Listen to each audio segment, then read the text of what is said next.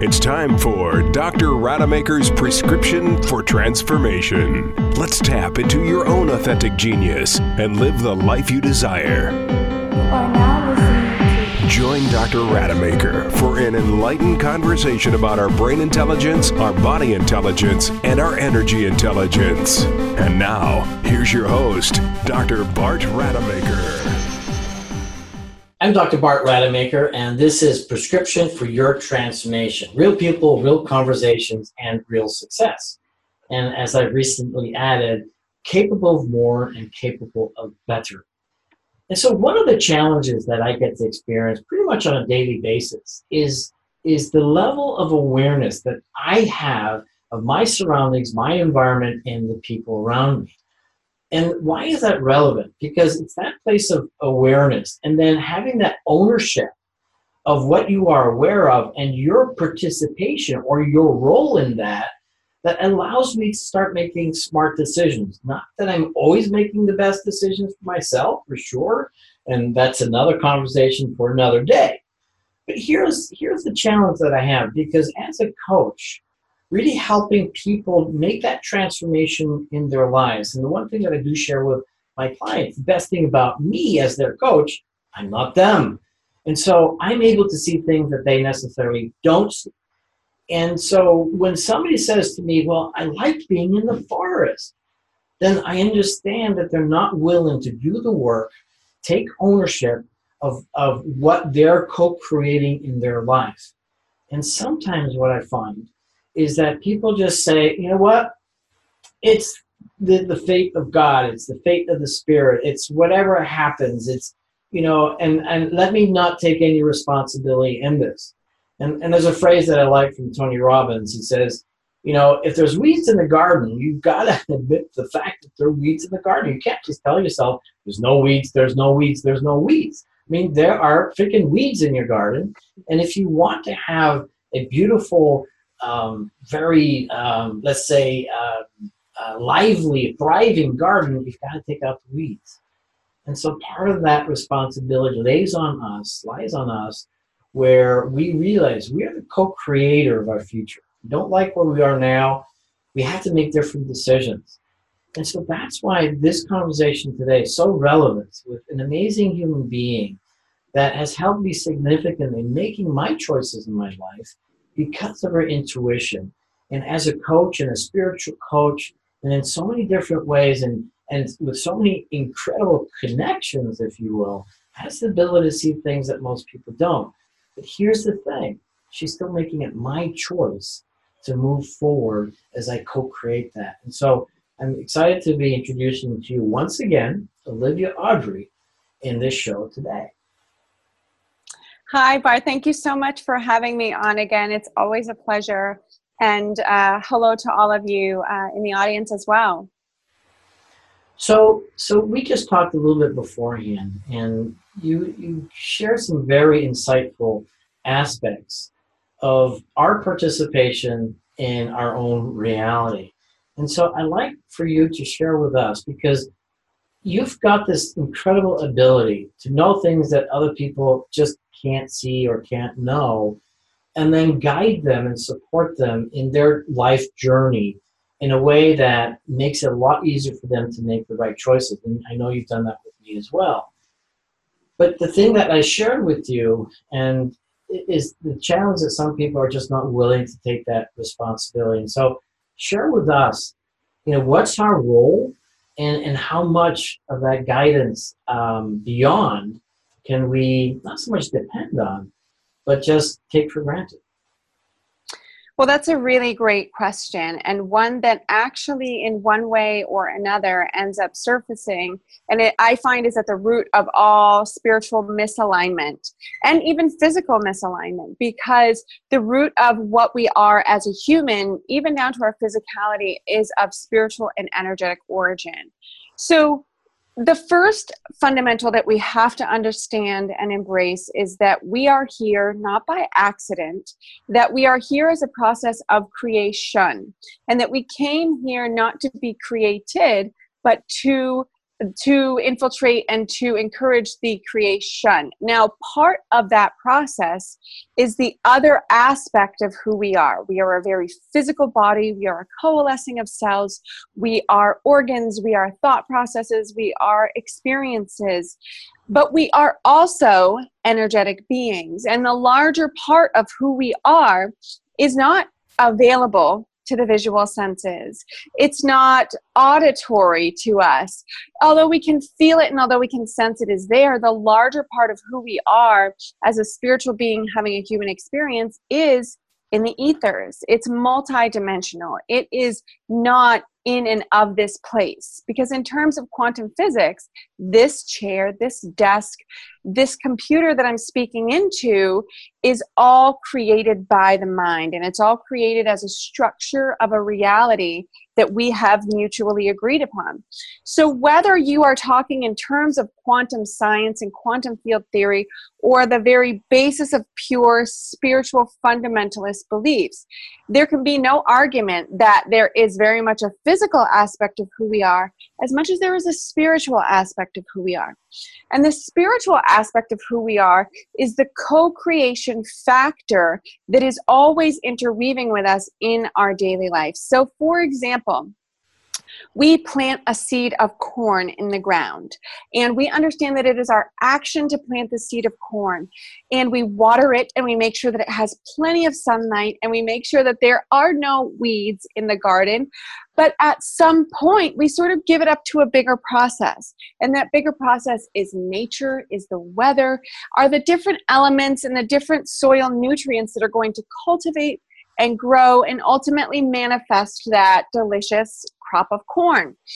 However, if we were to take that seed of corn and we were to simply open our window and throw it out the door and let the winds of change do what they will with it, there's a very slim possibility that ultimately we would end up with a successful crop, or that we would end up with something that bear a lot of fruit and a lot of physical manifestation. Very, very similar concept in terms of when we are illustrating and orchestrating our desires in what we want to the universe. So the universe is more than willing to play and to exchange with us and to help us co-create absolutely whatever it is that we want. But we have to be a willing participant. Participant being the operative word there, meaning that the be all and end all step is not simply communicating what we want and letting that corn fly into the breeze and land in the woods or in a swamp. It's placing our desires, placing our intentions with intention in the appropriate environment, and then cultivating it. And we cultivate it through mindfulness, we cultivate it through diet, we cultivate it through energy, through making sure that we are ultimately staying in alignment with our truth, whatever that is. And that can change, by the way, from day to day and, decade to decade that we are here on this earth. But making sure that we are the consummate gardeners of the seeds that we are planting in the universe. So what you're saying, and if I understand you correctly, and I am in full agreement of it as well, is that you've got an idea of where you want to go in life. You have a desire, you have a wish, you have an outcome, is one of the operational words that I like to use. And then, you go to work. And based on your work and the results that occur, then you kind of determine, am I doing the right thing or not? Realizing that you're a microcosm in the macrocosm. And so the macrocosm is definitely going to have a very significant impact on you, such that at some point it may work or it may not. And at that point, then you can make that decision for yourself. Well, okay, you know what? This is the outcome that's supposed to happen. It's failed. Let me learn from this and perhaps continue with a different approach, or perhaps maybe do something else, but not completely, or not in any shape or form abdicate your role in manifesting your life. Yeah, that's absolutely correct. So we have to understand, and part of the difficult thing about that process, and it's very universal across the board, is that we have to take accountability and responsibility for our role in it. Now, co-creating with the universe is a natural process. That's going to happen whether you're aware of it or not, or whether you are, in it or not. It's going to happen. It's sort of like gravity in that way. You are already creating your life. You may as well do it intentionally. But part of that intention and part of that intentionality is that you have to be responsible and accountable for not only what you're putting out there in terms of your verbal dialogue with the universe and with yourself, but as well as your mental and even your physical dialogue with the universe and with yourself. And then from that point, you do have to do a certain amount of, I hate to call it work, but alignment, because there's a really big difference between efforting, which we tend to think of, when we're talking about reaching a goal or, hitting a number or any of these, sort of old paradigm ideas that are very common in corporate America and, and in our culture overall. But there is also alignment, which is really staying in your center, and it's staying in that space of love and of kindness and of joy. And staying in alignment certainly doesn't mean that you're not going to have bad days. It doesn't mean that you're not going to have setbacks. It certainly does not mean that everything's going to work out for you the first time that you attempt it, because quite often that's not the way that things play out. However, the key in aligning is that when you experience a setback or when you experience something that you feel like you take a hit for, you allow yourself to take that hit and you bounce.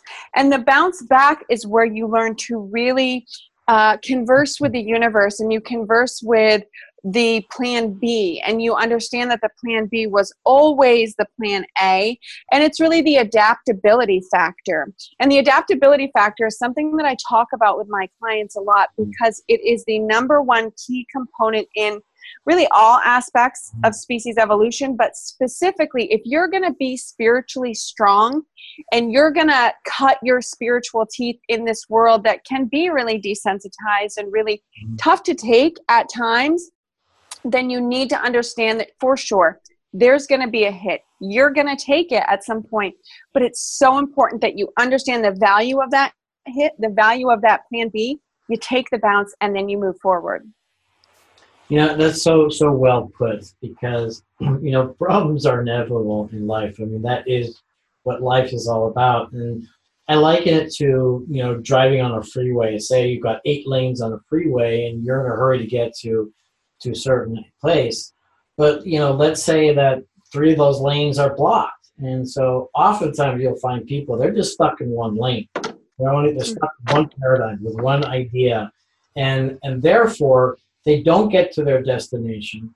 And once again, they're, like you said, you've got to be flexible. And there's a law of nature. It's called the law of requisite variety.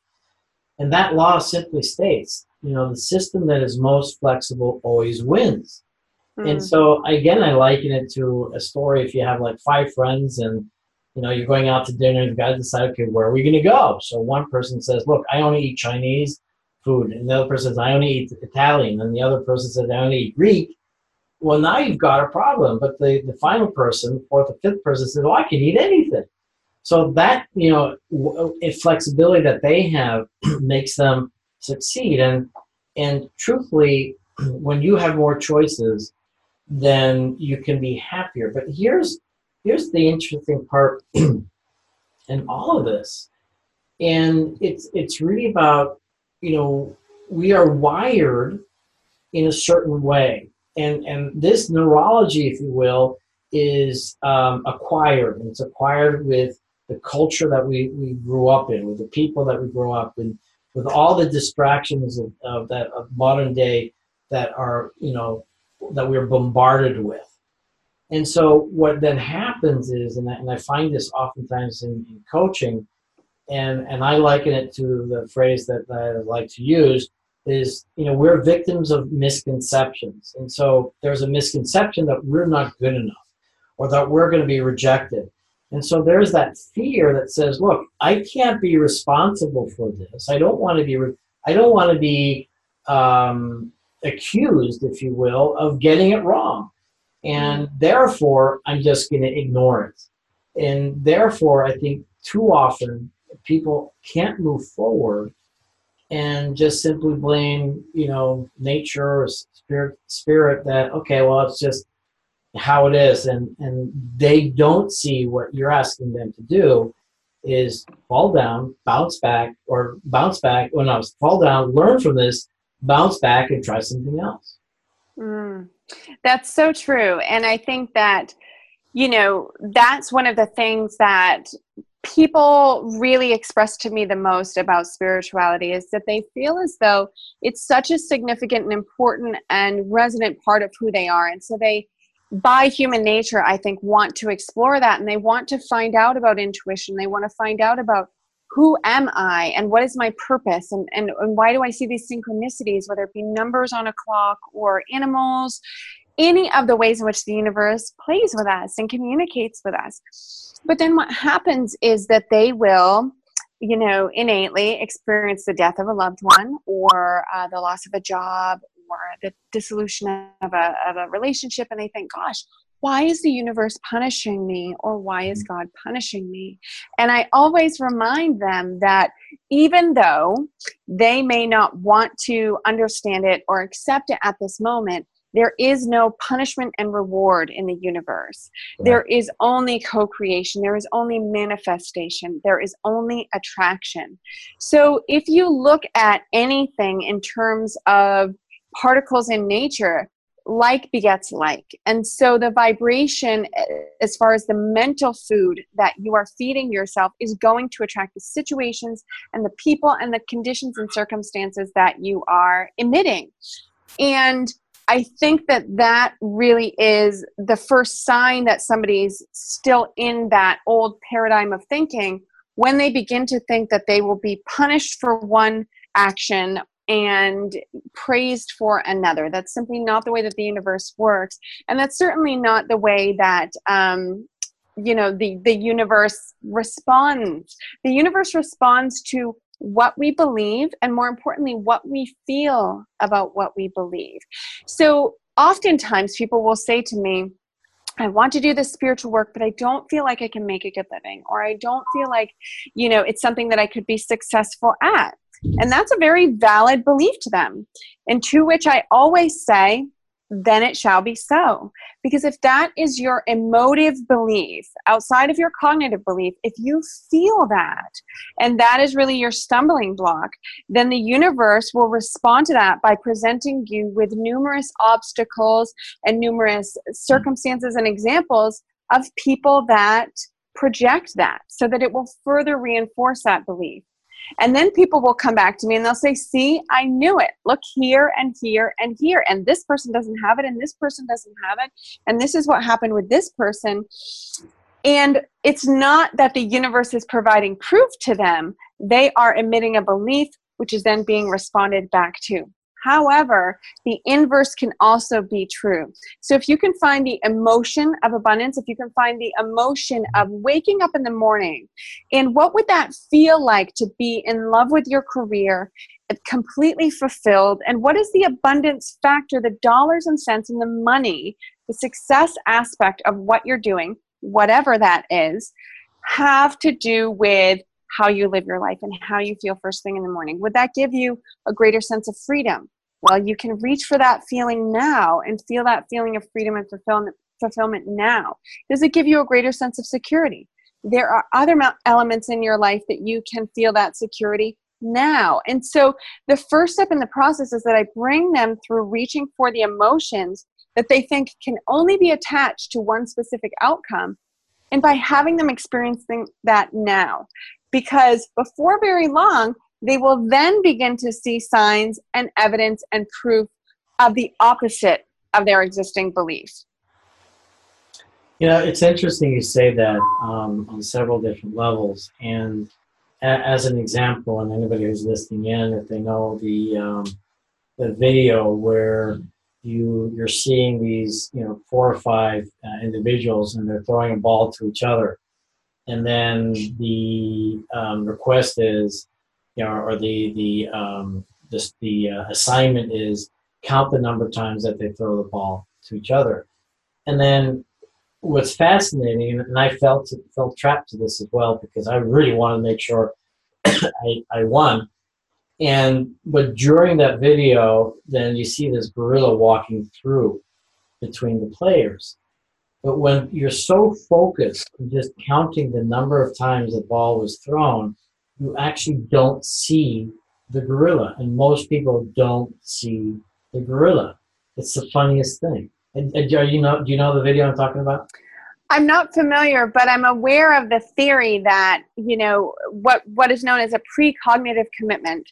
Mm-hmm. So in our brains, we have already made, before the thought is even fully able to be expressed to us, we've already made the decision that something ends a certain way, or that there's going to be a certain series of events which plays out in a specific trajectory that's going to get us X result. And so our brains automatically adapt to that. And I always love the analogy that is used that, when the Spanish first came to the Americas, mm-hmm. that they were literally taking their first steps on the shore before the natives were able to see them, to see these conquistadors.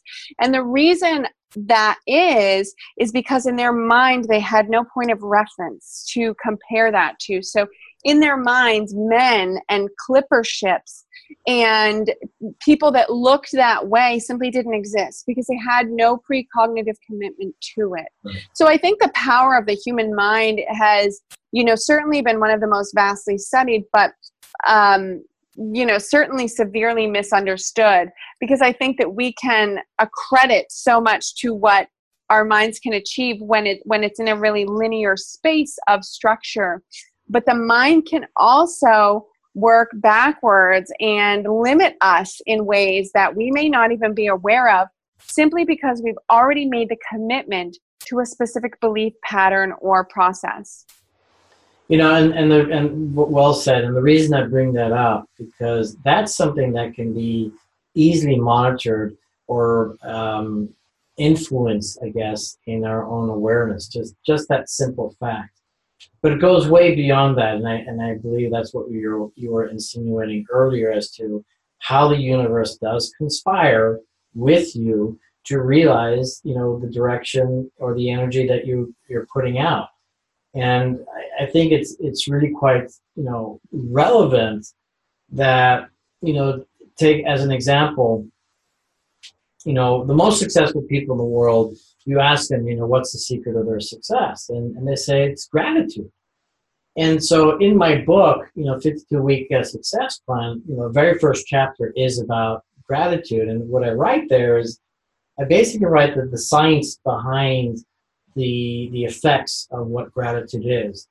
And it really helps your whole body, your whole soul, your whole spirit, be in alignment with everything within. But more importantly, as I phrased it, it's basically you're saying yes to the universe. You're acknowledging what's wonderful, whatever that might be, and you're basically saying yes to the universe. So not only is it your focus, but it's also that energy that you give out. And I want to share something a little bit about that in a moment. And so it's interesting, and I learned this the other day from one of the coaches that I'm learning from. His name is actually Brian Johnson. And he mentioned that, he does this routine. He works out in the morning. He does the trail and everything else. And then he actually hurt himself. He climbed up, whatever it was he was climbing up, and he fell down. And then he broke his arm at multiple places. And so rather than being really upset with the fact that he broke his arm and now it's going to affect his desire to be world-class athlete, he chose a different thought, and that thought was, wow, I got lucky. I could have got a concussion, or I could have broken my neck. And so we're too wired to see what's wrong, and I understand where that comes from, rather than seeing what's right. And I think as soon as we just adapt and adopt that strategy and find out what's right with the situation, rather than complaining about it, and realizing that every moment, kind of what you were suggesting earlier, is really a gift for us to experience, to learn from, to grow, to expand, and then to give back. And one more thing I want to share, because I think this is really relevant. And I'm not sure where science is with this, but when we look at our DNA, I guess it's only about 97% of our DNA is unknown. We don't know what it's for. And so the suggestion is, and a very fascinating suggestion, it's sort of like the Einstein-Rosenberg bridge. It's that wormhole that connects different parts of the universe. And so the thinking there, and I think this came potentially from Greg Braden, I'm not sure, I might be misquoting, but he would be someone who would talk about that, right? Mm-hmm. Yeah, absolutely. That's where we're connected energetically.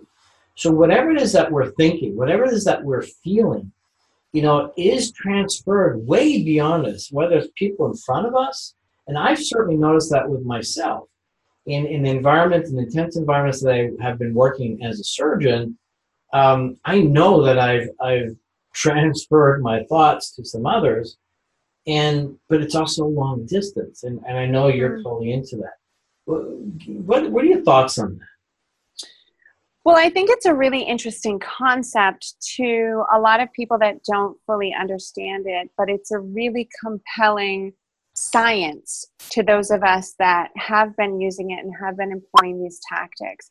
Now, one of the most widely documented uses of what we call astral projection, or what we call, TM, so transcendental meditation, that sort of takes it a step further, is that there is a great deal of history with Native American tribes that when they had a war party or when they had a hunting party and one of their warriors would get lost on the plains, they would collectively gather and they would all enter into this meditative state, and they would go into the plane or into the elevated aspect of existence, and they would simultaneously seek him out and locate where he was. And this was their technique for locating their wounded hunter or warrior, or finding him in the midst of the vast plains or woodlands or wherever it was that they happened to be. And so it's a technique that I think, as sort of fringe as it can seem to some people, is a really innate process of many, many ancient cultures.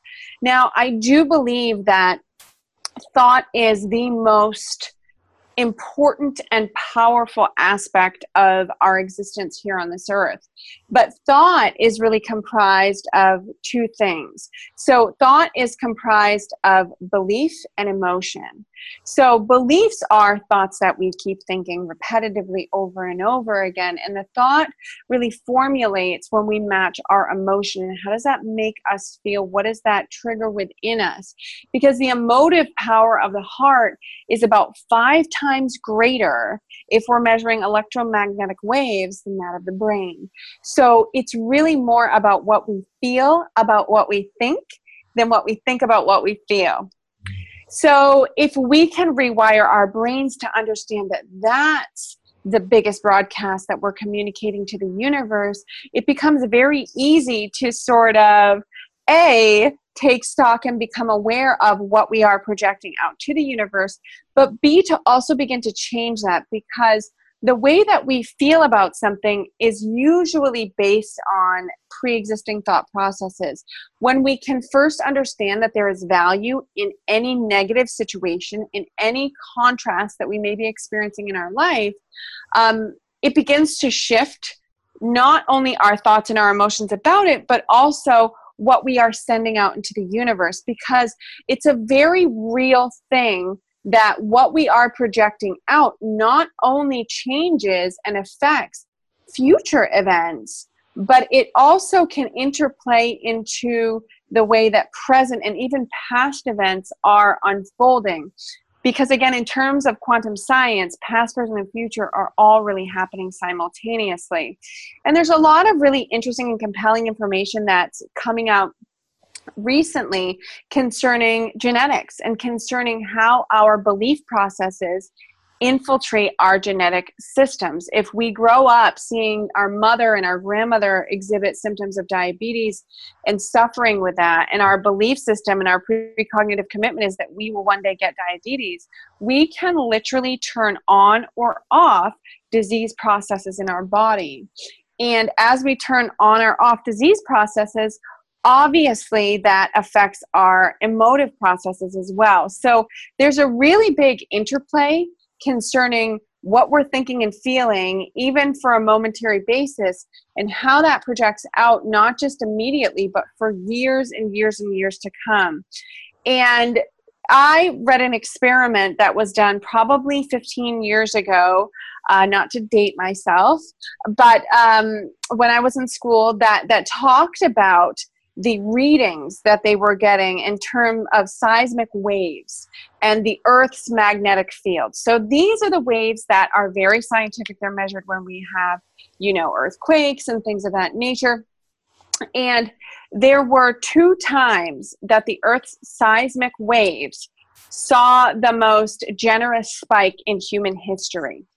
And the first was on 9/11. And the other was when Princess Diana was killed. And so we saw this energetic sort of outcry from an emotive process that we were all feeling worldwide, and from the empathy that we were all holding. But yet, it very scientifically, very tangibly, very physically affected the projection of not just individual cells, but Earth's translation and Earth's communication with the universe. So it's a much, much bigger concept than people believe, or that many people have explored. But it's certainly one that I see at the forefront of science moving forward in the next 5 to 10 years. And I think that's an important realization if we're to understand this whole idea of our connection, our individual connection, with our planet, and how so often people are just simply taking it, for granted, and really just essentially raping this planet of its essence. And I like the idea of discussing, climate change.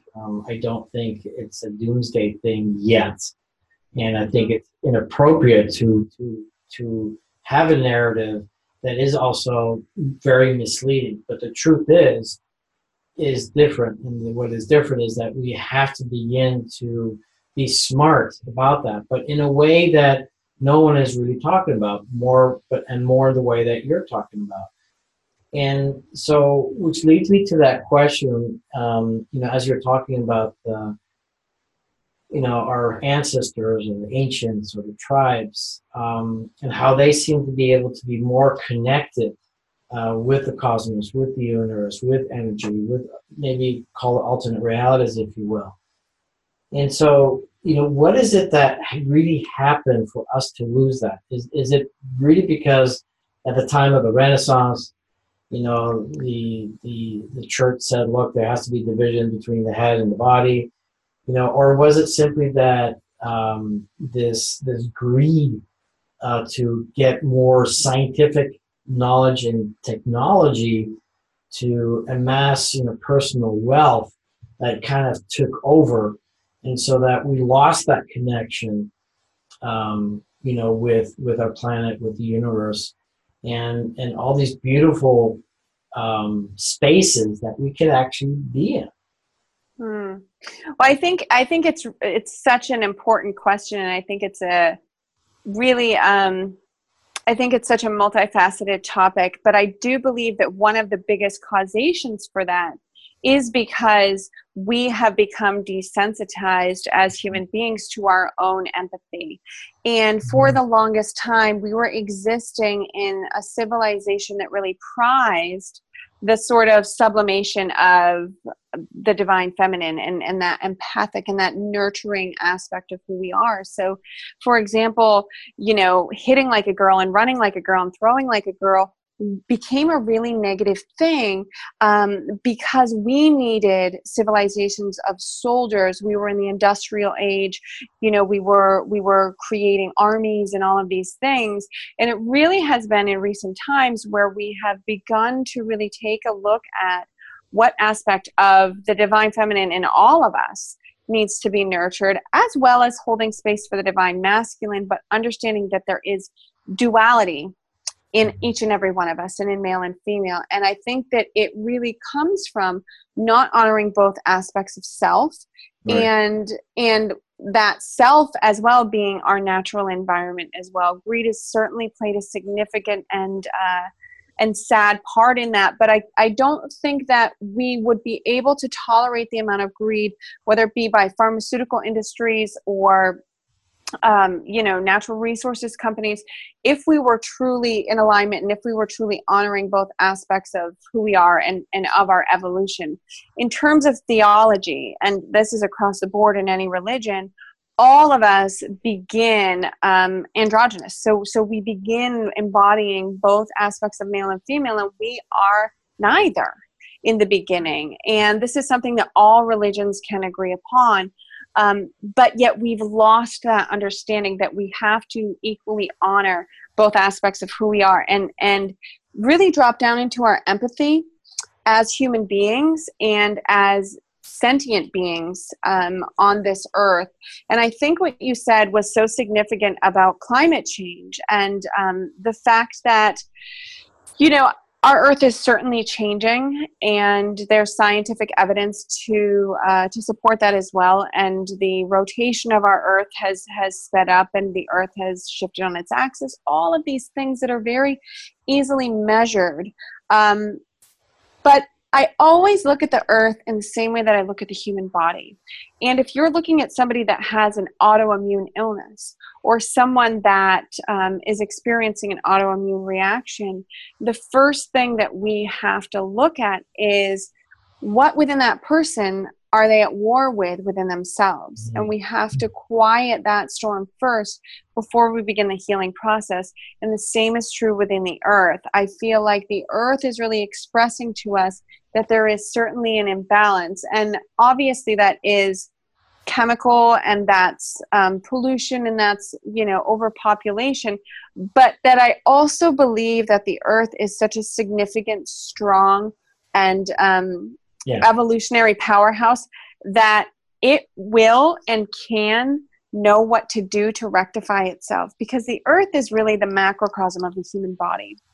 And so if we can understand it in that way, we have to find ways to neutralize the imbalance within us as inhabitants of the earth, within ourselves, and that's where it begins, and then replicate that externally in the earth.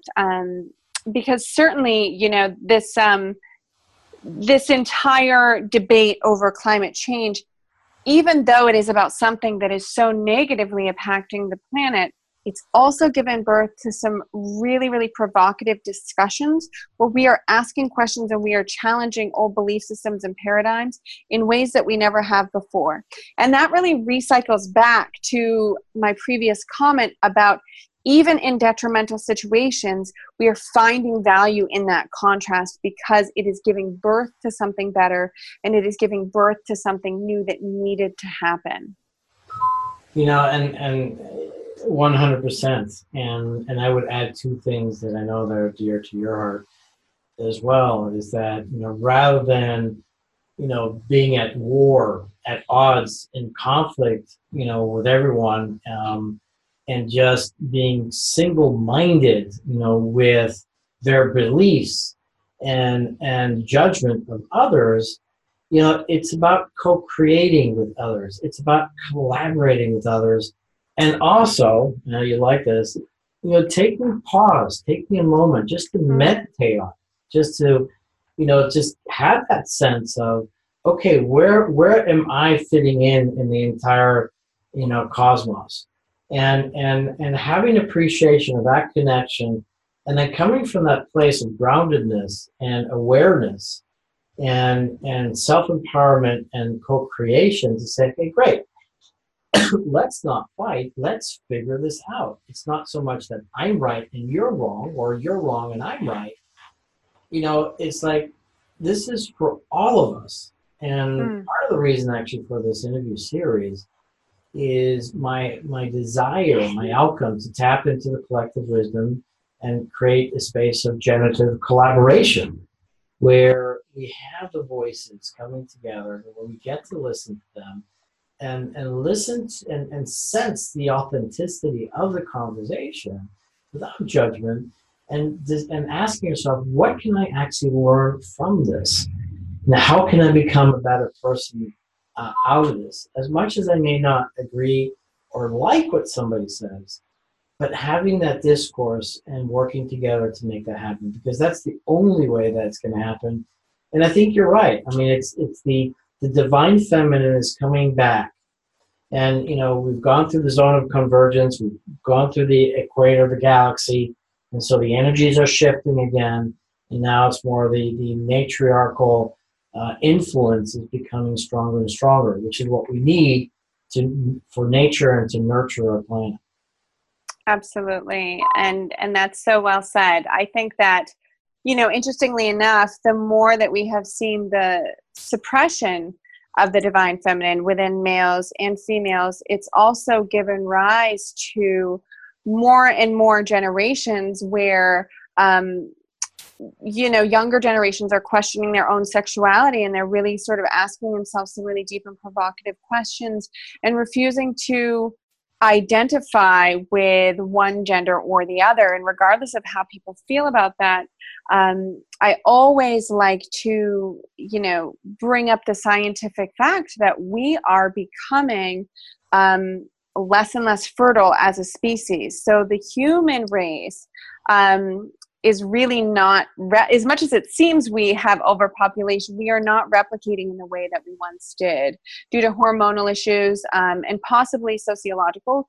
But our fertility rates and our procreation rates are really rapidly dwindling. So it's interesting that as the earth is really, experiencing these effects, that we hormonally are seeing them as well in our bodies, which I just think is such a fascinating link, and really such strong evidence that the first and foremost step that we can take in changing the Earth's atmosphere and changing, the way that the planet is responding to climate demands and climate change is within our own selves. And I think that energetically, that's the first step that we can and should take, and that's one we can take immediately.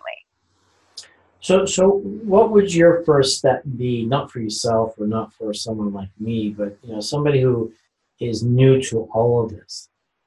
How would you inspire them, or what would you say to them so that they understand that it's now their responsibility as well to start making better choices? Well, I think that the first sort of inventory that someone can take is to really be honest with themselves about the way that they're living their life every day. So how does it feel to simply exist in their life, and how does being a participant in their life feel to them? Does it feel like this is something that's fulfilling and rewarding, and something that they are actively taking a role in, or does it feel like life is just sort of happening to them, and that they're very frustrated, very unfulfilled, and overall very discontent? So if it's the latter, then you really have to start asking yourself some really important and really honest questions about what are the things that are important to you. And I think that when we do that individually, there's energetic immediate repercussions in the world around us, and certainly the way that we interact with each other as human beings. But I always begin people with that first step, because until you can have that honest dialogue with yourself about how does my life really feel, there's sort of nowhere to go until that question is answered. But when it gets answered, and when you can give yourself a really honest inventory about the things that are important to you, not what was important to you 5 years ago, not what is important to your spouse or to your friend or to your parents, but what really resonates with you as emotional importance and fulfillment out of this life, then you will be amazed at how within a matter of hours, the things that you have designated as being important to you will begin to be reverberated back to you from the universe, and you will begin to see evidence of that universal response. So that's the first thing, is to have that open dialogue with yourself and have a really honest conversation. The second step is to observe, and always take a day of observation. This doesn't mean that you're taking a vow of silence. It simply means that in times where you would normally react, respond, maybe even conversate with someone, go to a public place and just sort of observe people's behaviors, observe what people are doing. Try and really empathically feel what it's like to be in that person's life for them. Imagine what their family is like. Imagine what their day is like. Really try to understand the gravity of what life is for them and put yourself in their shoes. You can go to a park, you can go to a coffee shop. There's loads of places where you could have this experience. But it's really important because perspective is a huge game changer. And the way that we gain perspective is we look at things from a different angle. And the only way that we can sometimes do that is by having full empathy and objectification for somebody else's life and the life that they're living, really seeing it from an objective perspective and saying, okay, I know what my life is like, and I have all of these, things that have happened, and I have all of these emotions, etc. But what is somebody else going through? And really trying to feel that and try that on for size can be really transformative. Yeah, I like that, and it requires someone coming from the place of non-judgment and just being curious and having that curiosity and asking yourself, okay, how does this impact me? How does it impact them? How does it impact others? And then potentially having the realization that I myself can make better choices. And no different than what Gandhi says, be the change that you want to see in the world. And so recognizing perhaps how people are doing things that you can be critical of, judgmental too, if you will, and then understand, maybe that's just a confession about myself. And so recognizing at that moment that, okay, well, maybe I can make a difference. But here's what's interesting. And about 15 years ago, I set out on a path because at that time, the only person that was on TV was Wayne Dyer. And not Wayne Dyer, what's his name? Dr. Phil. Yes, yeah, Dr. Phil. Not Wayne Dyer, he's awesome, or was. I've lost you there for a second. There you go. Oh. You're back again. So so many years ago, I embarked on this interesting path because at that time it was only Dr. Phil, and he had broken into a market of personal transformation, but there was a lot of drama and all that kind of stuff. And so I was hoping to bring something else in that. And so we started a program. It was like a 1 minute motivational minute. And so the idea was to syndicate that and have that as, instead of commercials, just 1 minute about doing something. What can you do to improve your life? But we don't see any of that even today, where we have a program where it's just small excerpts here or there, just reminding us, have you ever thought of this? Or have you ever thought of that? Or could you do this? Or could you do that? Because the challenge that I find, and this is very much evident in my life and still is, and quite honestly for everyone else in this planet, is that what you don't know that you don't know is what's going to make the whole difference in your life. And so it's a matter of being exposed to the kind of information that is transformative. But where do you find that? Unless you're a student like myself, and I know you are too, and going out there and asking the questions and finding the people and constantly getting coached or going to programs or everything else, you're not going to expand, you're not going to learn. And so, my hope is that one day we find, a habit in our culture that says, okay, it's time to find out what else I can do right now to improve my life and that of others. Absolutely. I agree. And I think that, we've sadly gotten away from self-awareness in in our society. And I think that we've become a culture of people that expects instant gratification. And as you know from your own life experience, self growth is just not something that works that way, and you really can't skip a step. So I think we've sort of cheated the process in that way, and there is a repercussion for doing that as well, is that we're left with the lack of fulfillment of really experiencing that and feeling that and going through that necessary juncture of life. And so, I think that what you're doing with this program, and as well as your coaching, is just so valuable, because it really gives people an opportunity to see a different perspective. And I think that that's what we all hope to accomplish, as coaches and gurus, and, doing interviews and things of that nature, and being spokespeople for this expansion. Certainly myself, is that I just want to remind people that there's more to see, that there is an entire universe, that there's an entire existence that we should be encouraging and not negating and not turning our backs to, because there's so much that's available to us there, and that can be the absolute difference. And the truth too is, and very well said, by the way, and the truth too is that we don't necessarily have to look around us to find the answers or look into the future for the answers. I think a lot of the answers are in the past, and with those amazing human beings like Buddha, Hare Krishna, Lao Tzu, Jesus Christ. There's so much wisdom, in that. And you read the works of Rumi, for example, and some of the statements are so relevant today, and they were relevant then and relevant even now.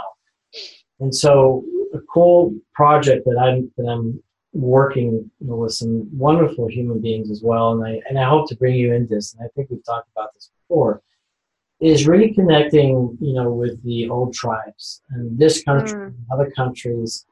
And it seems the universal theme, and I know this of 3 different areas, the US, Mexico, and New Zealand, that the prophecies have said, look, we will all come back and we will share our wisdom and our secrets when the time is right. And it sounds like, and I hear this often over and over again, that this is now the time. And so part of the things that I'm hoping to orchestrate is, finding that space where we can really learn from our ancestors, from the wisdom that they've kept, and just so that they would be preserved and not be modified by technology and science and industrial revolution and I guess modern progress, if you will, which is sometimes the opposite.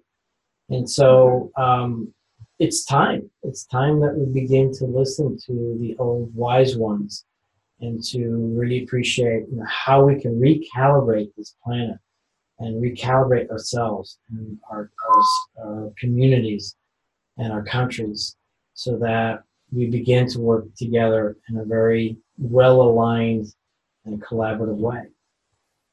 I agree. And I always, advocate that when things seem to have become too complicated, typically what you need to do is peel back the layers and go back to the beginning and go back to the origins. So I think that the work with the tribes and with the, original tribes is so important, because they are, as you said, the keepers of the wisdom. And so we can outlearn ourselves on occasion. I think that that's a classic case of what has happened to us as residents of planet Earth, certainly. And so I think that going back and re-simplifying even our belief systems is absolutely a necessary step. So talking about the past, now we can talk about the present. How do we get to tap into your wisdom? Because I know you've got all sorts of programs and other resources that are available as you slowly wrap up. Share with us how we connect with you, things that you can help us with. Sure. So I offer one-on-one coaching and mentorship. I also give lectures. I do a lot of corporate trainings, and I do what are called micro meditations for the purposes of corporate trainings. And I've worked with some really big companies that are very progressive, such as La Mer, Estee Lauder, Nordstrom, Neiman Marcus, just to name a few. And they're really, really at the forefront of changing the experience of the consumer, as well as wanting us as a society, but us as individuals, to have a different purpose here on this earth. So it's really about having the full sensory experience. And so I've been very lucky in that way. You can reach me by contacting me via my website, which is www.oliviaaudrey.com, OLIVIAAUDREY.com. You can also find me on Instagram at I am Olivia Audrey, or on Facebook at Olivia Audrey. So those are just a few of the resources. And I do offer one-on-one coaching, consults, and workshops as well. So I do weekend retreats, and I actually have a couple of them coming up later this summer and this fall, which I'm really excited about. But I'm blessed and I'm grateful to do this work and to be able to help facilitate, hopefully, some of that change with people such as yourself. Awesome. I love it. And I know it's been very transformative for me. You know, sometimes we just need that little extra insight and wisdom, support, whatever you want to call that. And that's certainly something that you've helped me with. And it's allowed me to, even with more empowerment, move forward with the big mission that I have in this life, in this planet, in this space, in this energy, you know, however you want to define it. And so I'm eternally grateful for you for that. And I know that you've impacted so many other people in a wonderful way. So Olivia, thank you so much for today. And I am Dr. Bart Rademacher, Prescription for Your Transformation. Real people, real conversations, and real success. Talking with Olivia Audrey about capable of more and capable of better. Thank you so much, and we'll be back very soon.